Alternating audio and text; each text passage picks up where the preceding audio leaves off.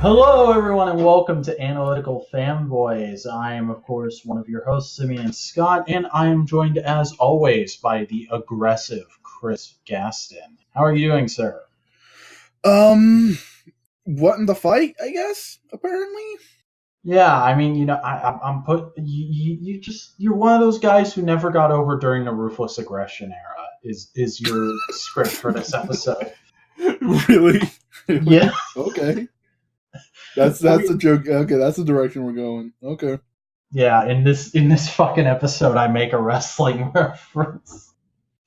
Uh, Have you noticed that how I've gone from like 0 to 60 on the wrestling references in the last 2 months? Oh yeah, yeah. It's almost as if Uh, you have like a thing that costs $9.99 and has a bunch of classic episodes of wrestling. I don't have that thing anymore, but WWE sure wants me to have that thing again. Hey, did you know Well, if you Elimination sign up Chamber's for coming? Hey, did you know Elimination Chamber's coming? Hey, did you okay, know you can get it for free? Did you know? Did you? Here's 50 fucking emails about it. other than fucking the whole Ali situation, I'm super excited for Elimination Chamber. I am too, and you can hear us talk about it this month on MMWP. End advert. So this month we're going to be talking about in a 5-issue independent miniseries from, I believe this was published by Dark Horse. Image. Image, yes, of course. It is called Infidel, and it is written by Pornsak Pichet. I'm not touching that last name, and it's drawn by. Piacecciote. Sorry. Piacecciote. And it is drawn by Aaron Campbell, and oh boy, this was certainly interesting, especially because this was my second time reading it. I put this on the list after I read it as it came out, and just absolutely loved it, and was like, this is gonna make such an interesting and dynamic discussion. And I went back to read this, and I was like, oh, this is going to be a minefield of a discussion, especially since well, I'll just go ahead and say it. This comic deals with a lot of social issues that are going on today, and I'm a cis white guy, and I've got another cis white guy here to talk with me about it. Cis white guy number two, what'd you think of this book? It says it was your first time reading it. Um, a little known fact about me is I'm a fan of horror, but I do not seek out horror flicks. Really? Basically, the best way to put it is I will really enjoy specific horror movies that are put in front of me and told, watch this. If that does not happen to me, I'm not going to go out of my way to watch it. But some of my favorite movies are Predator, Alien. I loved Friday, not Friday, Nightmare on Elm Street. From what I've seen of Halloween is fun. Evil Dead, all that kind of stuff. I love that kind of shit. In this kind of shit too. So this is probably one of my favorite comic books right now. Really? I really, really, really enjoyed this. Well, that's awesome to hear. Okay, I think that's the first time I've gotten a reaction like that from you. Oh yeah, I mean, it's the best way to put it is it's not perfect, but it's the perfect. I don't want to say B movie because that has a connotation, but it is the perfect B grade if this was like a test. Yeah. Because there were some things that I kind of was like,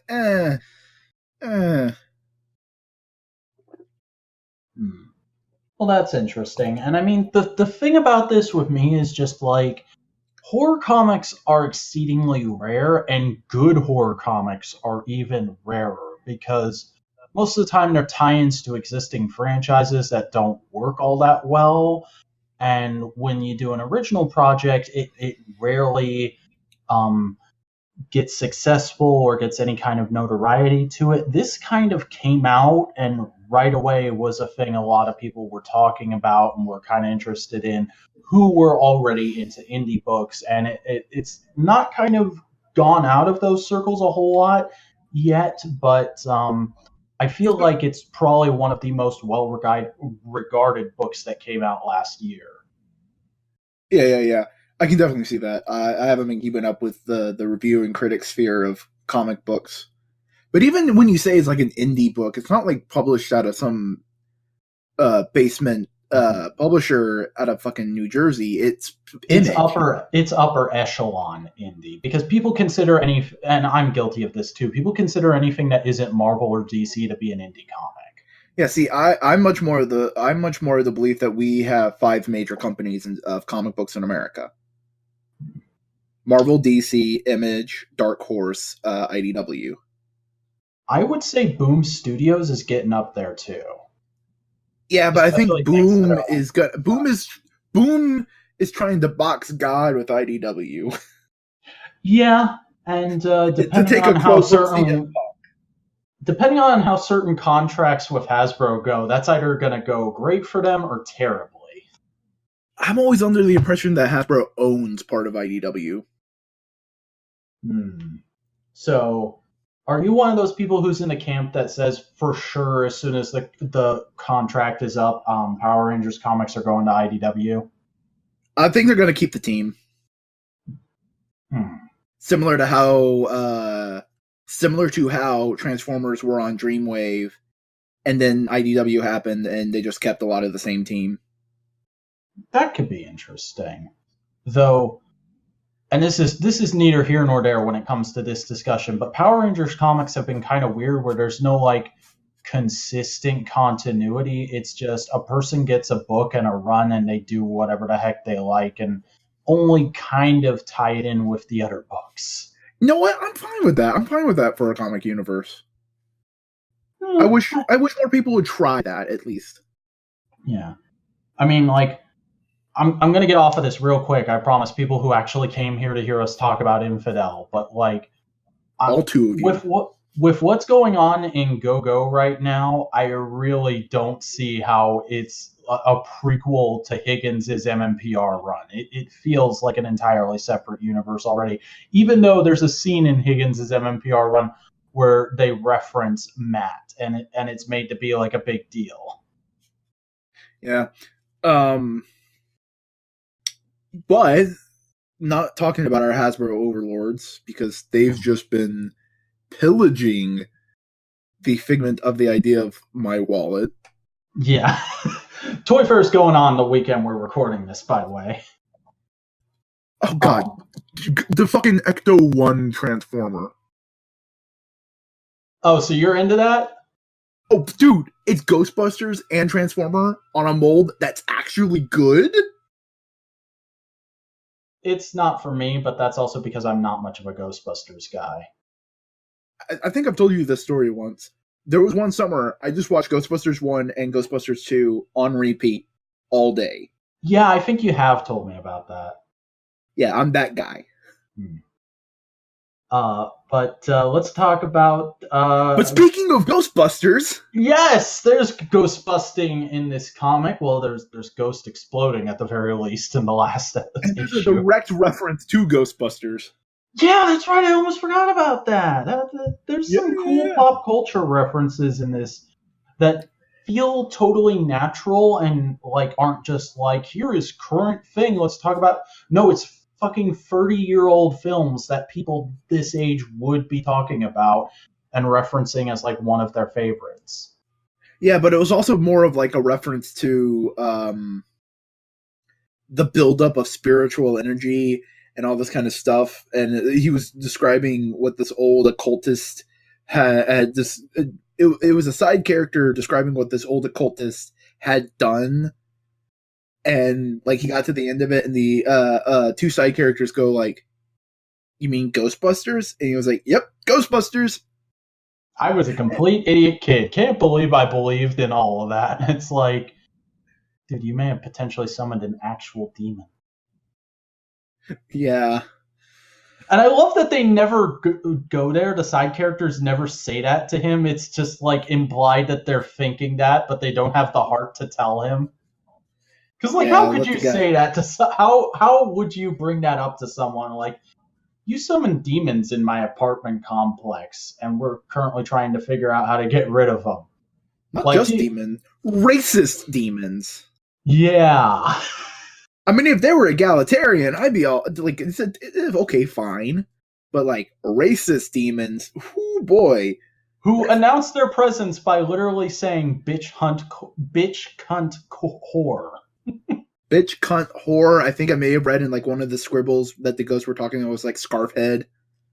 Yeah, I caught that too. That. So. Do you want to just jump into it? Because I mean, like, that is the bulk of what makes me interested in this book. Is should we give the briefest summary, because we've been just talking around it, not of it. Okay, so a young adult Muslim woman is living in an apartment complex with her husband and stepdaughter and her mother-in-law, and she's having these really freaky dreams, doesn't know exactly what's going on, and she has reason to believe they might be real. Suddenly she starts seeing ghosts and things manifesting in the real world, and they start causing all kinds of issues in her life. Well, she's also dealing with regular life issues, and things kind of escalate from there. Yeah. A big point of thing I want to mention, the ghosts really only show up during moments of perceived racial tension. Yeah, and I think that's kind of like intentional on the writer's part. It's very much... Oh, no. They are metaphor. They are metaphor for the underlying subconscious racist thoughts that people have that they brush off and like, no, I don't really believe that. I'm not racist. Mm-hmm. It's less the overt get out of my country racism this book is talking about, and it's more of the underlying. To give an idea of a quote, goddamn terrorists getting into my neighborhood. Wait a second. They're just Islamic. I'm being an asshole. It's that racist thought that, unless you actually confront it instead of just ignoring it, can fester. Mm-hmm. And I think that's kind of the message the book is getting at its core, which I really like, is that there's very few people who are actually racist. It's just we're all raised in a certain way that gives us certain inherent biases that are just always going to be there because of the way the human brain develops. And it's our responsibility to occasionally say, no, that's not right. I shouldn't say that. You know, you got to have a filter on your mouth, so to speak. Yeah, and you got to be able to confront, okay, why did that thought pop in my head? Mm-hmm. And figure that shit out, because the people who have went through that process, which a lot of them are minority people, in the book, see the ghosts as what they are, and they're there, and it's like, oh shit, this is scary. But the people who haven't, who just like push that thought to the side and go like, I don't really believe that, I'm a better person now, don't see them. Mm-hmm. And I like how it's really interesting that the first person who starts seeing the ghosts is the character in the book that people constantly talk about. She's always trying to see the good in people. She's always the nicest, most compassionate person in the room. Because really, for people like that, that is your worst fear, that, no, I am wrong. Everybody else is, especially in today's world. Like, I am generally a guy who tries to think better of people. There's really two types of people. People who think people are inherently good and people who think people are inherently evil. I tend to swing towards the inherently good side of the scale, obviously, because I'm a guy who fucking loves superheroes. Yeah. And there's always that thought in the back of your head of, no, maybe I'm the one who's wrong. Maybe the reason so many people are caught up in these discussions nowadays, and it seems like it's the only thing people who aren't me can talk about, is because it really is the thing I should be talking about, and I should be thinking about this more consciously. And I won't lie, I have days like that, but more often than not, I do like to kind of brush this sort of discussion off and sort of leave it by the side and say, no, that doesn't matter. Like, I'm going a lot into personal politics here, but I kind of see myself at my core as an individualist. I take every person for what they are. Now, that doesn't mean I can't look at a group whole and spot similarities between certain people, but I also don't let that completely color my judgment ever. Yeah. I'm much more of a belief that the inner core of people are extremely good, but it's covered in just the shit of life, and you got to be able to. There are some people where that covering is a lot less, and those are good people to be around. It's much nicer. But there are some where it's just covered, and you either got to be willing to clean it, help them clean it, tell them, "Yo, your shit's kind of shitty," and hope they clean it and all that kind of stuff. It's much, I believe, much more in like a yin yangy of the world.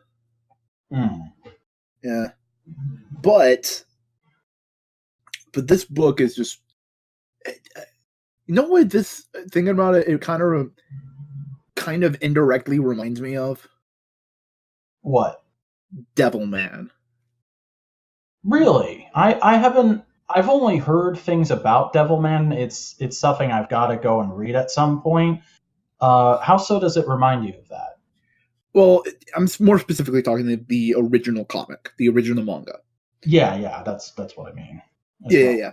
Because everybody's talking about Crybaby now, and even though it adapts pretty much everything in the manga, I still really, really enjoy the manga, the original manga version. But basically, the whole point of the demons isn't, demons. They're a metaphor for the Vietnam War and how violence can infect people's minds and make them afraid. In a very similar way, violence infects the people of the apartment's minds and make them afraid of just general concepts, to the point where as the twist happens at the end of the book, the person they thought planted all the bombs and caused all the mayhem kind of didn't. It was a couple racist white yuppies saying he's not even racist, but partially racist. It's like, the best way to put it is racist. The racism was kind of the sprinkles on top. It's the edge of racism, if you will. Yeah. Because there was an Islamic former teacher who got fired, and he was being the best way to put it was probably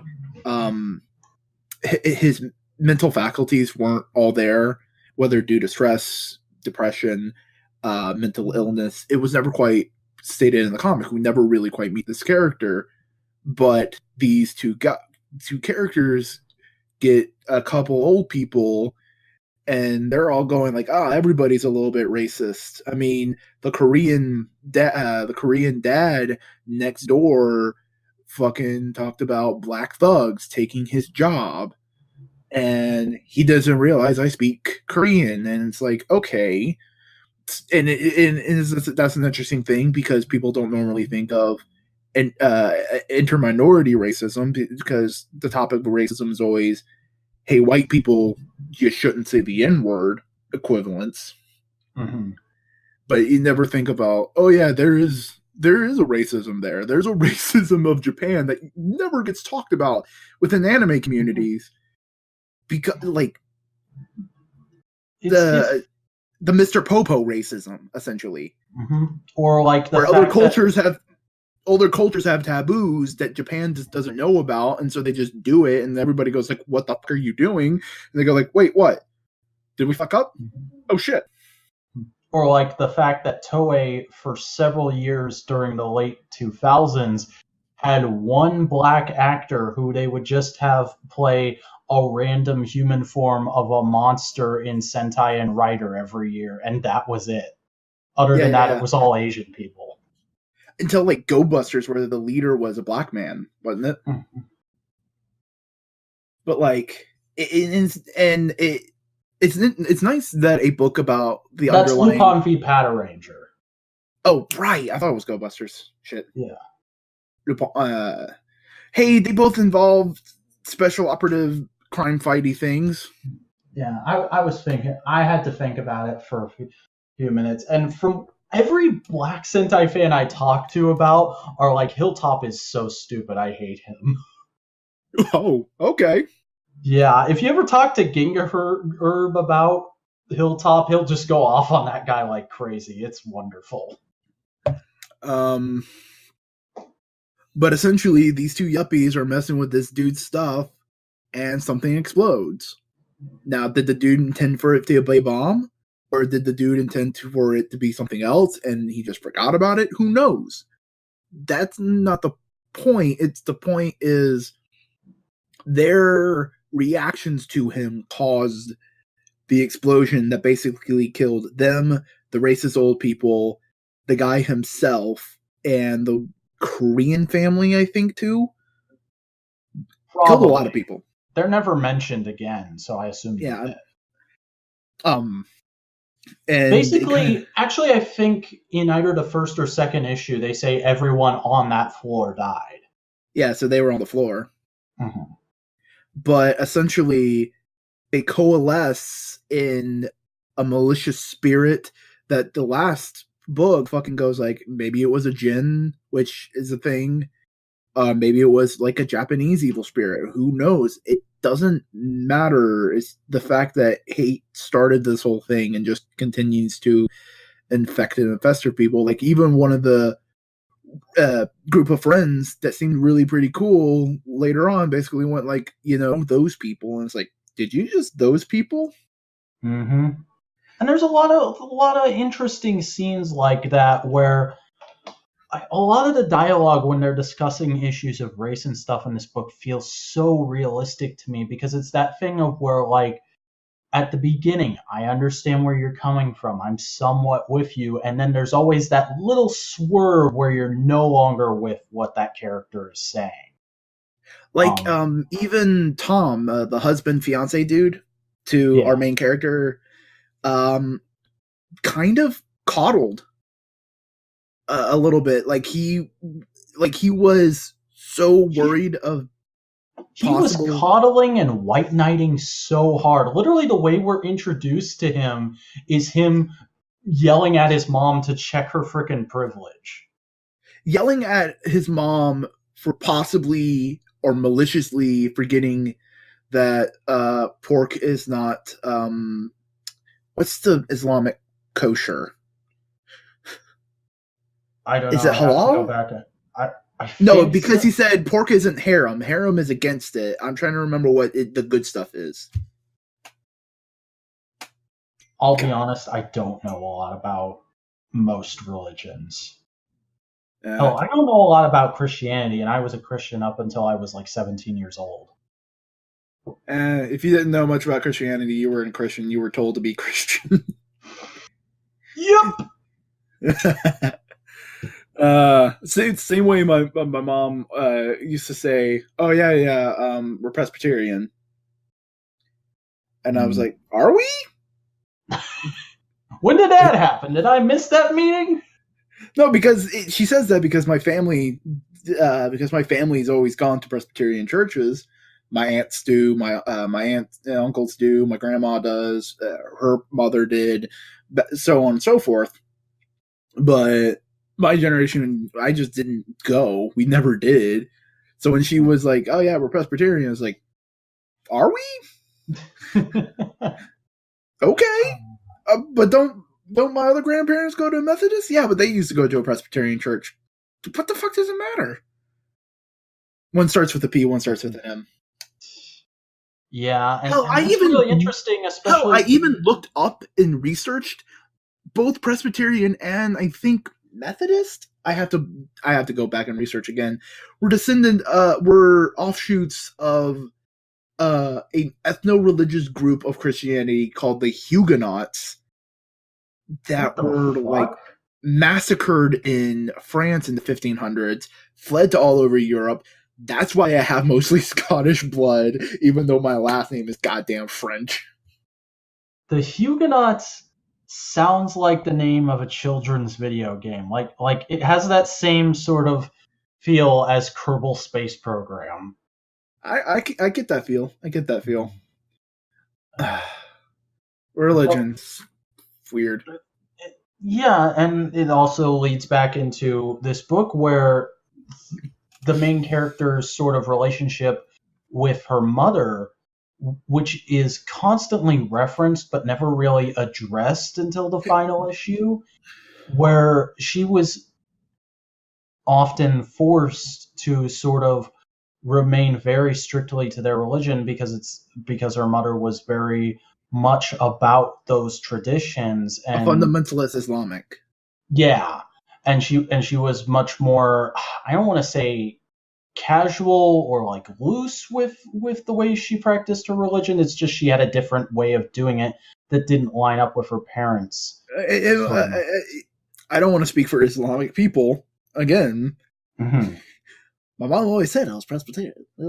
But it seemed much more of like a modern version of of Islam. You know, just a more modern. Yeah, you still pray 5 times a day, but you don't need to wear your headscarf all the time. It's okay. Hmm. Um, It seems much more like the Mustafa Ali Islam, if you get my drift. that sounds like a book he'd write. The Mustafa Ali Islam coming this summer from WWE Publishing. Get on it, Vinnie Mac. God damn it. Anyways, so we've been talking quite a bit about the story and we've touched a little on the characters, but not so much on the art. How did you feel about the art in this book? Uh, the ghost designs when it got spoopy, really good design, really good thing. But when it was less spoopy, it still had an edge of spoopy, which is good. I don't I know I'm talking like it. This sounds like I'm leading to a but I don't think I have a but. It's just it works, but it's not exactly for you. It Am I works, right? but I think there's like a piece missing that would have nailed it out of the park for me. Hmm. It's a 3 bases in. It's 3 bases. They got 3 bases. Oh, amazing! But it's 1 base short of a home run.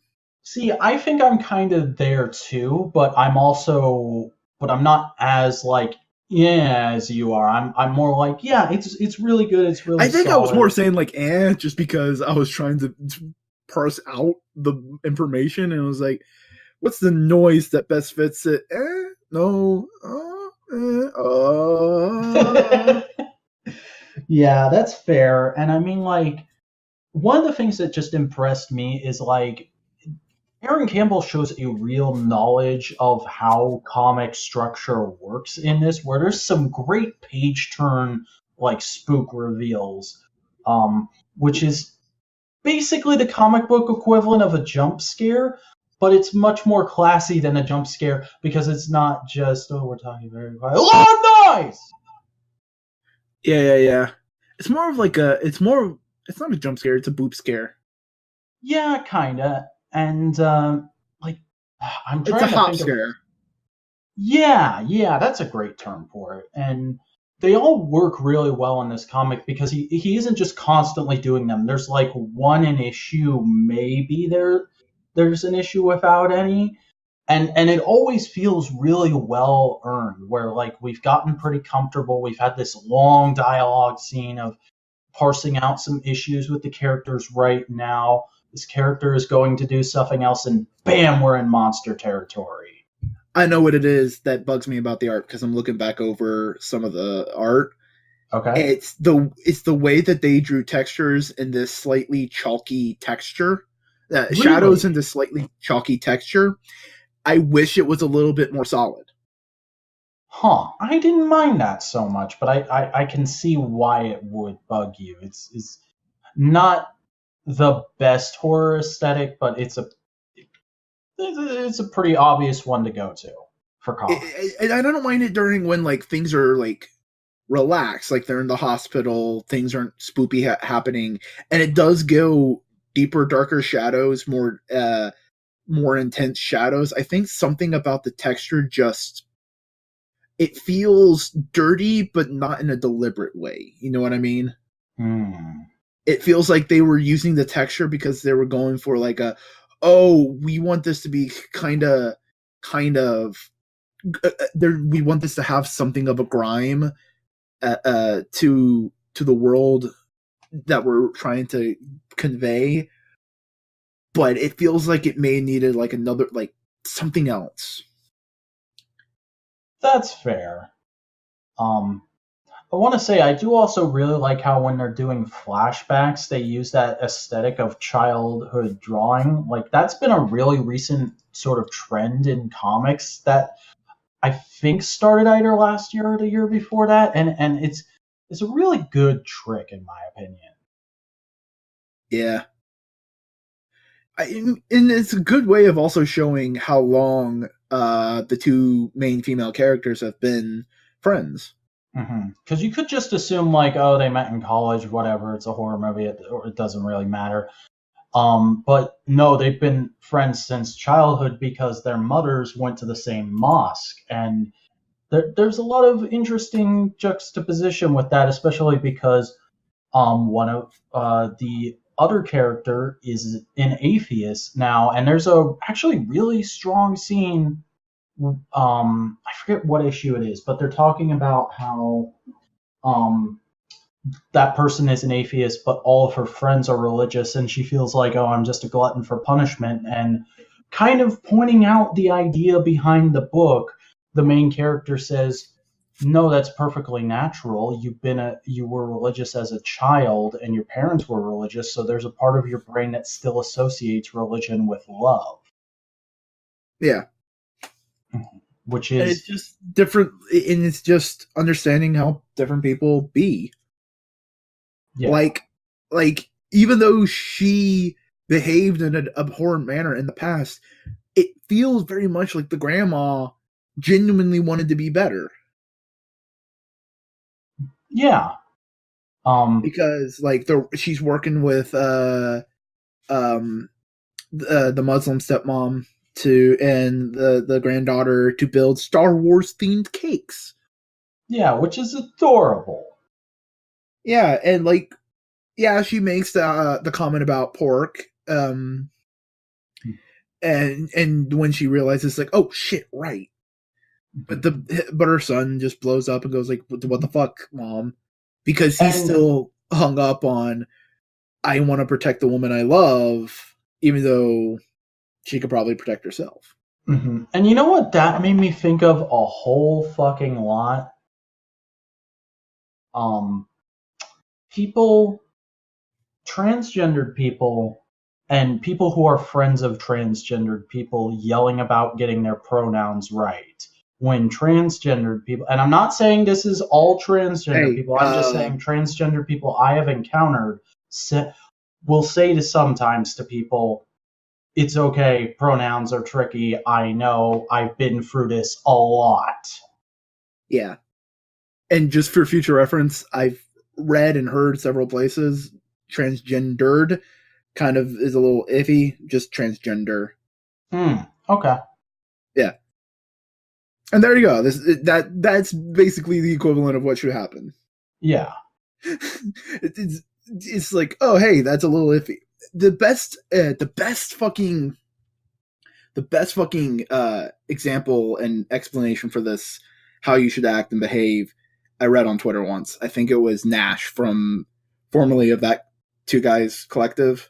Did that. Yeah. He's coming back and doing awesome stuff. The Radio Dead Air guy. Yeah. But he either tweeted out or retweeted something, and it was basically the equivalent of, hey, if I point out that you just said something racist, I'm not calling you racist. It's the equivalent of pointing out that your fly is down and telling you to basically telling you so you don't embarrass yourself. I'm not calling you a flasher. It's basically, hey, I'm warning you so you can pull your fly up. Not so you can go like, oh yeah, pull your pants down and just show your dick. Yeah. That's the mindset. And like I feel like I'm a little bit more used to being in that mindset because one of my best friends in high school was a trans man. And you're also just a way more social guy than I am. Yeah, but like I'm used to going through that mindset of, all right, cool. Like I'm even used to knowing how to use my own goddamn privilege to help other people. Like, and that's a skill that a lot of people who have certain amounts of privilege just don't know how to do, like how to use. You know what I mean when I say use your privilege? Yeah. It's like, oh, you see someone being a racist asshole to someone, you step up and go like, hey, no, man. Hey, fellow white person, fuck off. Yeah, very, very much so.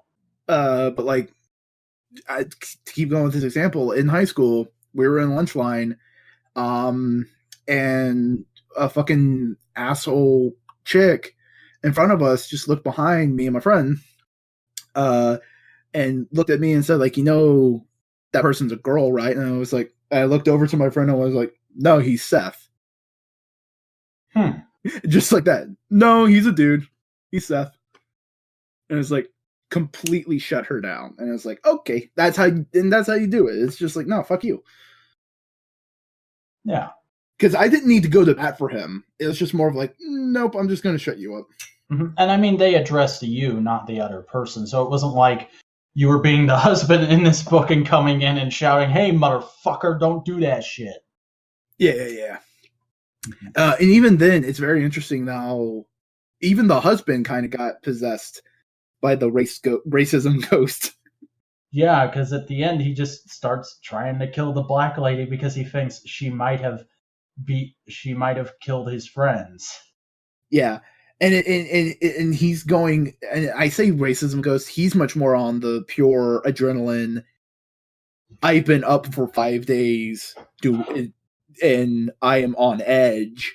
And I've been through some traumatic shit. Yeah. And he's lashing out, and the racism ghost goes like, hey, cool, negative emotion. Let me pick on that. Mm-hmm. So I wouldn't say the husband turns into a racist at the end. It's just racist can easily, that's a good metaphor. Racism can easily take advantage of very negative emotions. Mm-hmm. And I know probably through this whole podcast, I've sounded like I'm just constantly bagging on this husband character. Like, there are good things about him. He does seem to genuinely love and care for the main character, and he does seem him like a pretty good dad and husband. It's just like that area where he's kind of sucky. Yeah. I mean, and even then, even when the main character confronts him about it, he goes like, yeah, I know, but it's just I just don't want you to go through that. And it's like, okay, I get you, dude. I understand. And he keeps trying to like say stuff like, my mom's not racist, she's manipulative. And I feel like everybody says that about their parents. I feel like everybody feels on some level my parents are manipulative because they fucking raised me, and a lot of what they did informs my personality. Yeah. Like, whenever I hear somebody talk negatively about their parents, they always go to, well, they're really manipulative and it's hard to be around them because I can see it now. So like, I wouldn't say my parents are manipulative. First off, my dad's never fucking talks to me. Oh, God. My family has a thing with sons not talking to their dads. It's funny. Huh. No, I don't talk to my dad. My dad doesn't talk to his dad. I don't think my grandfather talked to his dad. What the dude, you're gonna have to explain this off mic. It's a variety of things. Okay. I think each situation's a little bit different, so it's not exactly 1-to-1 on any of them. It's just more of like, it's a weird bunch of coincidences. Okay. But my mom's less passive. My mom's less manipulative. She's more like passive aggressive. Yeah, moms can kind of be that way. And see, But there I go. in like a weird passive aggressive way. It's not like, oh, like it's not the weird guilt trippy thing. It's much more of the, why didn't you do this? I forgot. You always Mhm. forget. Yeah, it kind of happens with ADHD. And she goes like, you're too old for that to be an excuse. And it's like, bitch, Mhm. who's the one who put me on a short bus? That kind of thing does not just disappear. Mhm. Or like, okay, great example using a piece of media that we both love. There, the episode of Doctor Who, Partners in Crime, where Donna comes home after like a day of investigating a bunch of shit, trying to find the doctor, and her mom just starts going off on her the minute she gets in the door of like, why aren't you doing this? Why aren't you looking for a job? Why did you quit that job? Why did you blah blah blah blah blah blah blah? And it's like meant to, they play it like it goes on for like an hour or so, and she's just sitting at the dining room table with a drink letting it happen. Ooh, I felt that scene really hard. That is a thing that moms just kind of tend to do because they worry about you and they want you to do good in life. And if you're not doing good in the way they perceive doing good to normally be, th- there's a reason there's a stereotype of moms nagging. Yeah, yeah. But Um, and that could also be like another like underlying theme of this book is motherhood. mm, yeah, because there's a lot of really good stuff with the main character and her stepdaughter where she there's like this great monologue where she talks about, oh, I really wasn't sure about being a stepmom, and then there's these moments where I'm reading to her while she's trying to fall asleep and it all just clicks, and it's like that's super wholesome and nice. It's nice to see that in this comic about grotesque racist monster ghosts attacking people. And in another similar way, it's the main character having to deal with, okay, maybe I should ask my mom for help for lawyers and such. And it's the grandmother realizing that she went over, what's the goddamn She word? overreacted. Yeah, that's the one. When the stepdaughter was just messing around with one of the main character's headscarves. And she was like, yeah. And it's like, yeah, no. It's a lot of like understanding, coming to terms. It's neat. It's really interesting how this comic is kind of showing a lot of people at their worst points, but it's also very much about people do have bad points in their life, but people are also these creatures that grow and change and can get better as they go on in life. And that means things won't always be as bad as they are right now. Like, as much as this is a straight up horror comic, it has a very hopeful message to it. Yeah, yeah, yeah. Unless you want to forget the final panel of the two white brothers trying to rebuild the racist ghost house. Yeah, I think that's actually my least favorite part of the comic because it just felt like the obligatory, well, this could be a franchise, so we have to put some sequel bait in here that all modern horror has. I think it's much more. I think it's more of like the mentality of race, the racist moment has passed or has been solved, and like, okay, cool, this person's no longer racist. Great, they've grown and they've changed, or this person's has escaped this situation. Good, the change, but inevitably there's going to be some rich white asshole dudes that are going to just feed it. And I say that more as a metaphor for this direct panel. Yeah, and that's fair, but I don't know. It rubs me kind of the wrong way, but then It, again, I'm also not that much of a horror guy. I horror is one of those things where when it's good, it's extremely good. When it's not good, I cannot stand horror. It's not my thing at all. yeah, like I'm much less of a like The horror movies I really like are like Alien, Predator, Tremors. Well, What? I'm like a guy who really likes Psycho and um freaking Freddy's New Nightmare and stuff like that. And I saw Cabin in the Woods, and I said, "This is amazing. This is the most revolutionary thing to happen in horror in years. This wasn't successful. Oh, but shit like Amityville Horror is. This is why horror fans are idiots." I was that guy a few years ago. Yeah.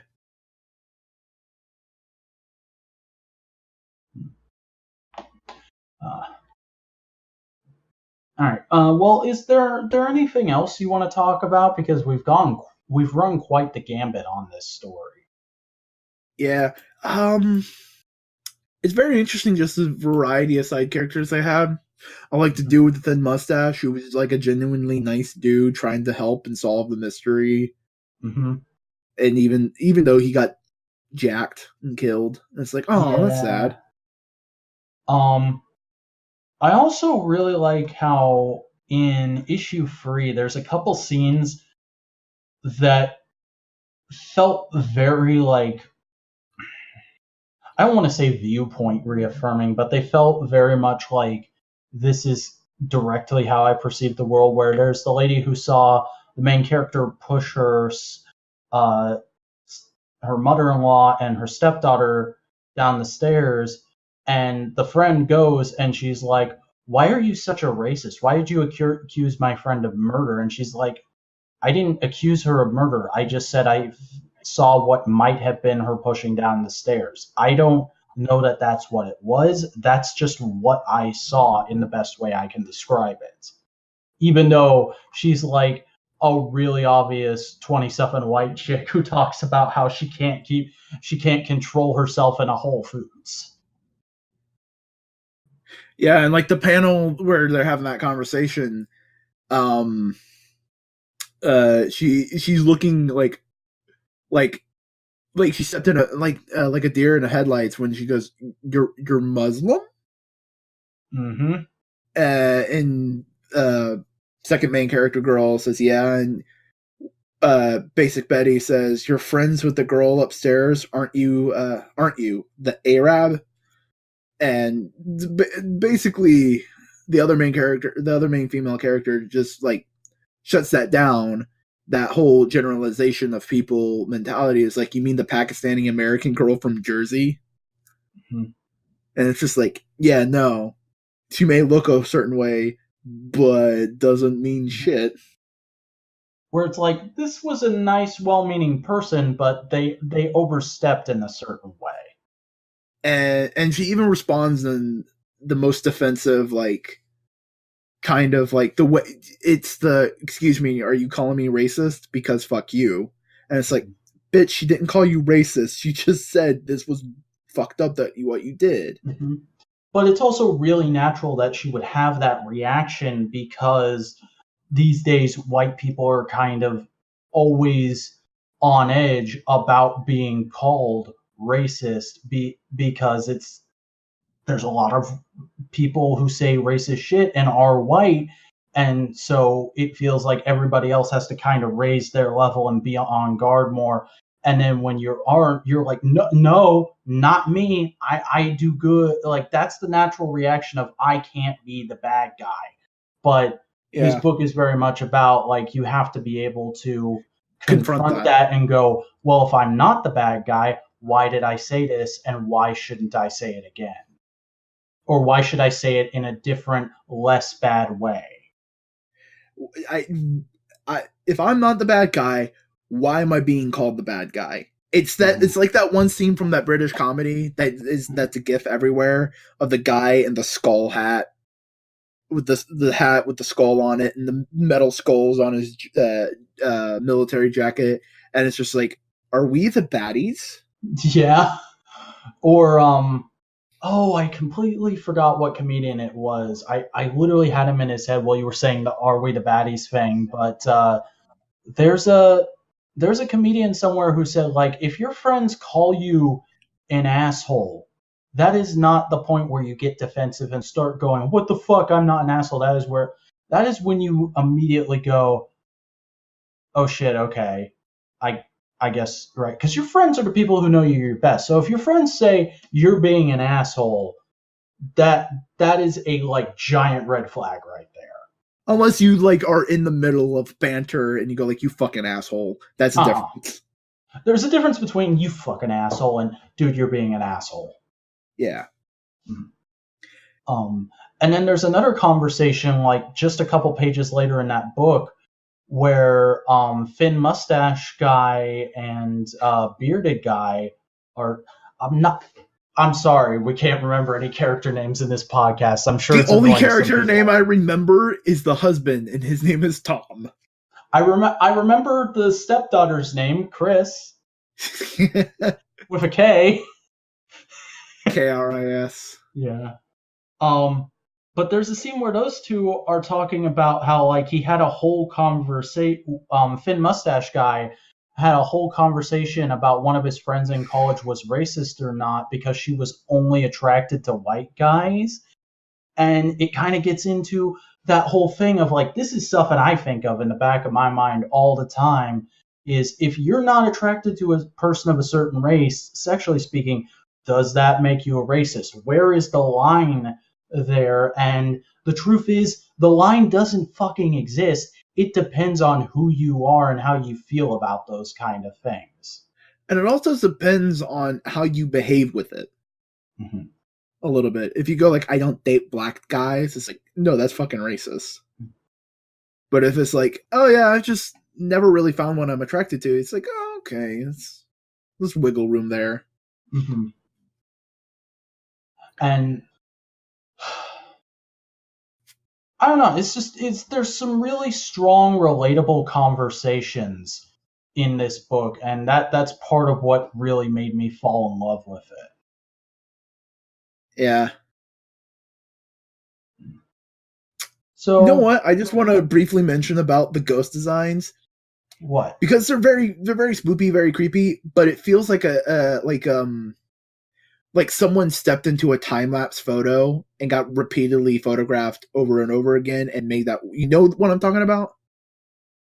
Kinda, yeah. A lot of the expressions in this book in general also just really look like snapshots.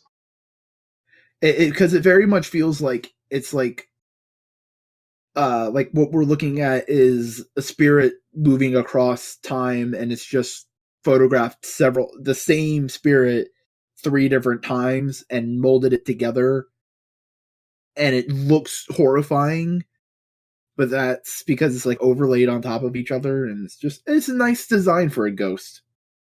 Mm-hmm. I just wanted to briefly mention that. Like I'm also just I'm scrolling through some panels of the ghost right now, and I'm really thinking like it's a pretty original thing too, and like that's rare to say about horror. Like I've not seen designs that look too terribly much like this, especially with the sort of chalky filter everything has over it. It gives it this very unique and sort of dirty, grimy, eerie feel. Yeah.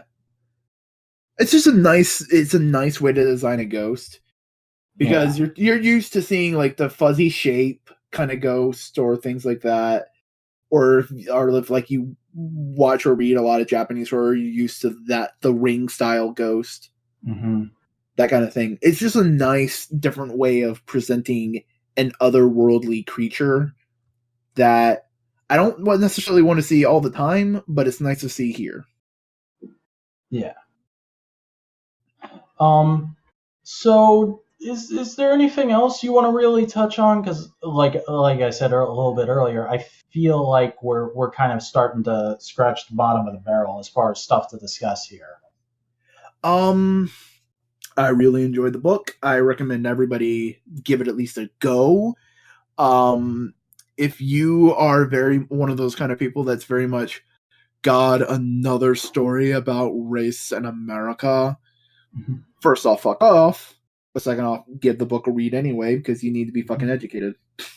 And that's something I do like about this book is that is generally my reaction to a lot of those stories nowadays because, and here's the big but with that, it's a lot of stories that deal with race these days feel very much somebody getting on a soapbox and screaming, "This is how everyone should feel," borderline, everybody needs to agree with me on these issues exactly.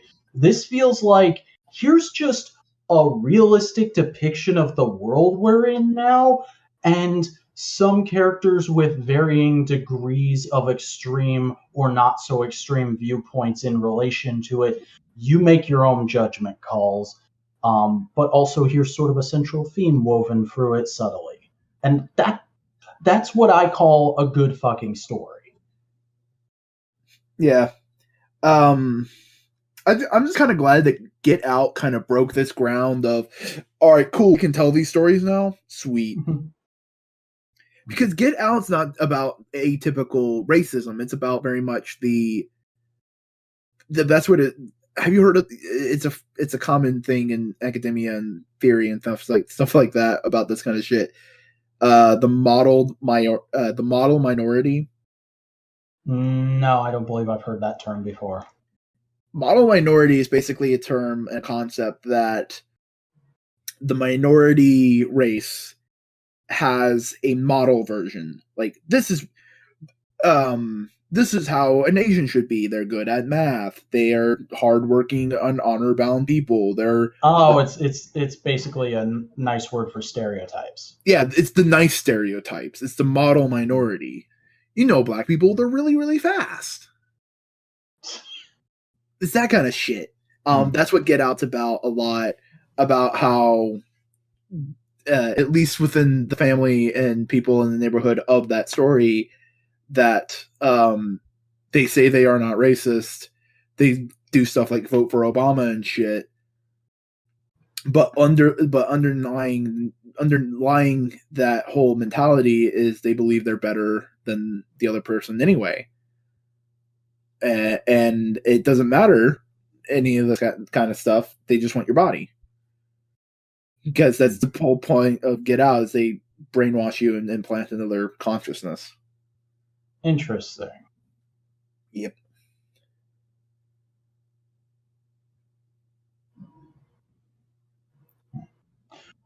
Well, yeah, I think that's pretty much all there is to say on this book. So, what do you say we go ahead and head on over to everybody's favorite segment, Fucked Up Fruit Facts with Chris? Apples stay afloat in water because they are 25% air. Huh. That explains why dried apples taste like fucking nothing. Because I've been getting into eating dried fruit as snacks as part of my Get Healthy initiative, and I've discovered the only real good dried fruit is bananas.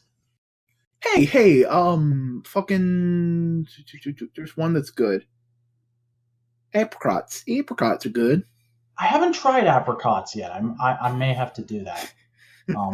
Dried apricots are pretty smumptious. And I mean, like, coconut and blueberries aren't bad. They feel like they should be mixed in with something else.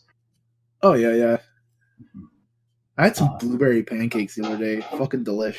Oh, dude, I haven't done that in so long. Blueberry pancakes is like, that's one of those things that I kind of accidentally left in childhood. I need to bring that back. Yeah. Well, we get a lot of fresh produce because we live like 5 minutes away from a produce stand. Nice. Yeah. And they give me free shit all the time. No, dude, that's awesome. Yeah. So I like today I got like 3 onions, 4 lemons, a thing of broccoli, and a whole flat of eggs. Well, that's like 2.5 days worth of meals right there if you play it out right. And by that I mean only just eat the raw fruit, because I don't know how cooking works. Cooking's cooking. Anyway, you want to find out what we're going to talk about next time? Sure. Okay. So next time on Analytical Fanboys, we will be discussing a Chris suggestion. It's Alive with Brad, Season 1. What the fuck is this shit? Speaking of cooking, It's Alive is a YouTube web series created by Bon Appetit, which is a cooking magazine, where Brad basically makes fermented foods. Huh. So he control rots recipes. Interesting. I think in the first season he makes sauerkraut, kimchi, kombucha, a bunch of stuff. Makes a bunch of stuff. Well, that'll be interesting because. But also, it's not just what he cooks; it's the way they produce the videos are some of the most fun videos I've ever seen on YouTube. Specifically, with the way Brad presents the information, the cameraman records the information, and the editor edits the information. Because you have Brad, who's riffing and telling jokes all on his own. You have Vinny, the camera guy, recording things in a certain way, or leaving things in, or recording things for a little bit longer than they should, for comedic effect. And then you have the editor layering other things on top of all of that. So it's like they put a lot of effort into the videos, which is nice. Well, that's interesting. I'll probably be able to get started on that right away tomorrow while I'm editing this, since it's a YouTube show. Yeah. I'm actually getting you the fucking playlist right now. Dude, I've already got it up. Okay, cool. It's let me just paste it so we can be sure. It's this thing, isn't it? Yep. That's it. All right. Well, we'll be back in a week or two, depending on other podcasts and scheduling and stuff, to talk about It's Alive with Brad. And until then, Chris, why don't you tell the people where in the World Wide Net they can find you and what the heck it is you do? I make video editorial bullshit things. I can be found on YouTube at Boingo Writer. I can be found on Twitter at Boingo. Let me start that over so you can actually hear what I say. That's my favorite Twitter account, Boingo. It's at Boingo_writer. God. Seriously, dude, you sounded like Colossus in the X-Men arcade game. It's Link throwing up. Exactly. Boingo_writer is my Twitter. And you can find my Discord server in the description below. What's your fucking Instagram? Because you brought that up last time, and then I went looking for it because I realized I didn't know you had an Instagram, and then I couldn't find it. My Insta is Boingo_writer. Huh. I'm gonna search. We're gonna do a little experiment. I'm gonna search Boingo_writer on Instagram right now, and we're gonna see if I can find it. 1, 2, 3, 4. My fifth picture is a selfie with me and Aleister Black. Yep, there the fuck you are. How come I couldn't find it last time? That's weird. Yep. Speaking of that, I have a bunch of pictures for my time at an NXT house show if you want to look at them. Yeah. All right. Is that everything? Correct. All right. Well, in that case, my name is Simeon Scott. I am an online video producer, creator, person, thing. I have a website, which just takes you to a playlist of every video I've ever made, thatsimeonscott.com. You can support my work through patreon.com/SimeonScott. I've got a Twitter at thatsimeonscott, and I have an Instagram, which is just that_Simeon_Scott. It's very simple. A lot of brand synergy going on there, if you hadn't noticed. But this is a podcast which is produced by Modular Media, a collaborative. What the fuck was the thing again? Cooperative is the most apt term because the other ones actually have meanings. It was like Free C. It was creative, collaborative coalition. I got it. Collaborative coalition of creators was what we had. Yeah, said. but coalition actually has a direct meaning when it comes to business organization. Oh. Because basically, a cooperative means that there can be an elected leader. Coalition means that there cannot be an elected leader. I see. Okay, well, henceforth it shall be known as a collaborative cooperation of creators. Yep. Still say Free C. We are still Free C. Ha ha ha ha ha. Hey, why don't you go ahead and subscribe to the channel by clicking that button down below. If you want to listen to our podcasts and other stuff on the go, there's a Google Drive folder down in the video description. You follow us on Twitter at The Modular Media, and you can subscribe to our subreddit, which is just r/modular media. And I think that's going to do it with the links and things. So we will see you next time when we will be discussing fucking It's Alive with Brad. I forgot the name for a split second there. Anyways, bye!